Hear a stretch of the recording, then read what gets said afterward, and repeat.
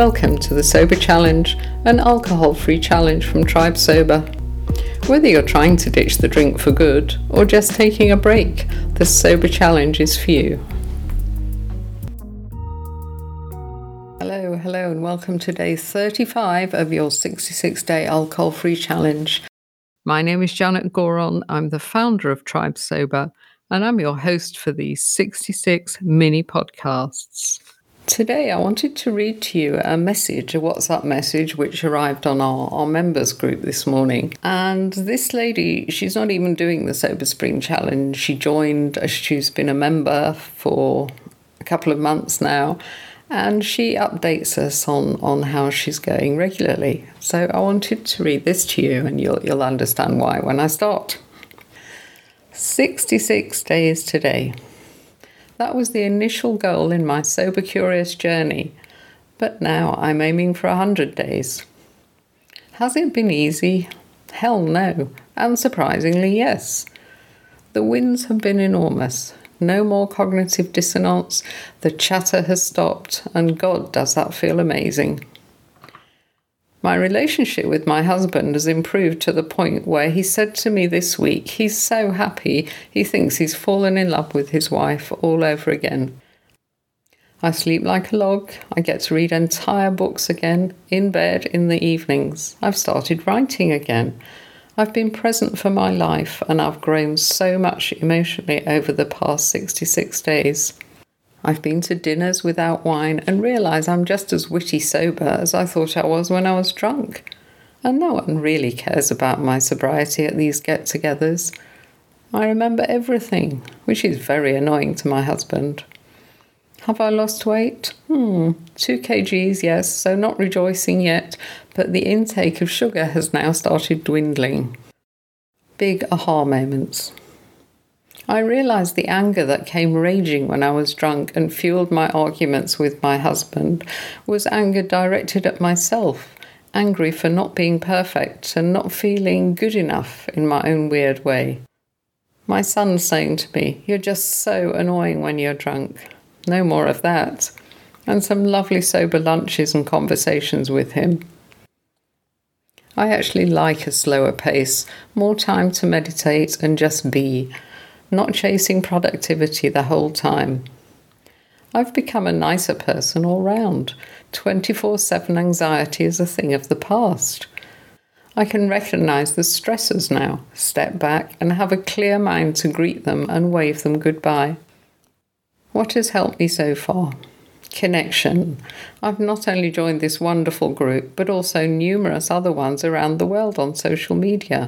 Every bit helps. Quit lit, I've read at least 5 different books.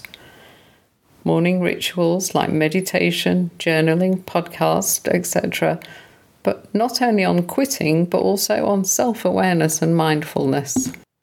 Self-care, walks in nature with my friends, lymph drainage massage, spa visits, coffee at the vendor.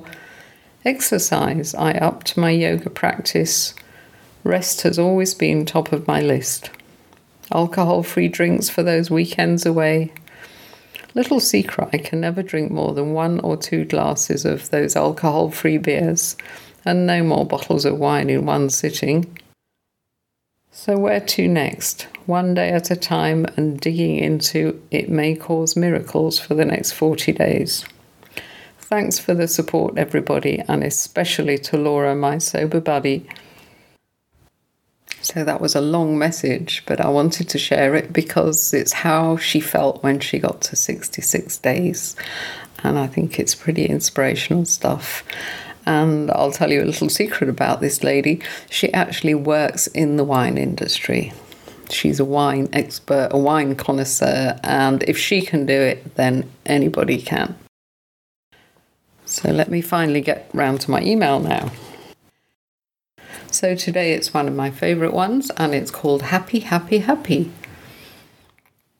Going back to Stone Age times, our ancestors were either in a state of fight or flight when they were confronted with a wild animal, or if they'd eaten the wild animal, they were in a much more relaxed state of rest and digest. These days, we don't have to worry about finding enough to eat, but rarely are we in a truly relaxed rest and digest state either. We've managed to create a world where many of us live in a constant state of anxiety around our jobs, our kids, and the state of the planet in general. In addition, we have magazines telling us that we need to be happy all the time, not to mention our friends on social media posting pictures of their perfect lives 24/7. The wellness industry is packed with feel-good ideas and mood booster juices to keep us in a constant state of elation.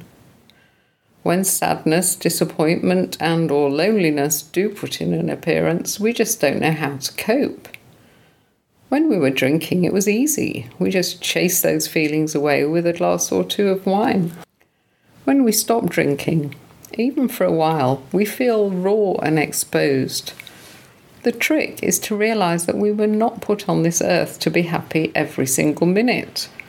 To be human is to experience the whole gamut of emotions and to learn to sit with whatever we are feeling in the knowledge that it will pass. The upside of this is when you do feel happy, your feelings will be genuine and deep, not as a result of chemical substance. So let me leave you to reflect on happiness. Personally, I found it rather liberating when I realised that I didn't have to be happy all the time. I'm going to be back in your ears tomorrow. Until then, stay strong. This Sober Challenge is sponsored by Drink Nil, South Africa's first store to specialise in alcohol-free drinks. Browse their huge selection of non-alcoholic wines, bubblies, spirits, beers and mocktails. Just go to Drink Nil Kosa. Delivery is available throughout South Africa. And if you're enjoying the Sober Challenge and would like to keep going, then please check out our membership programme on tribesober.com.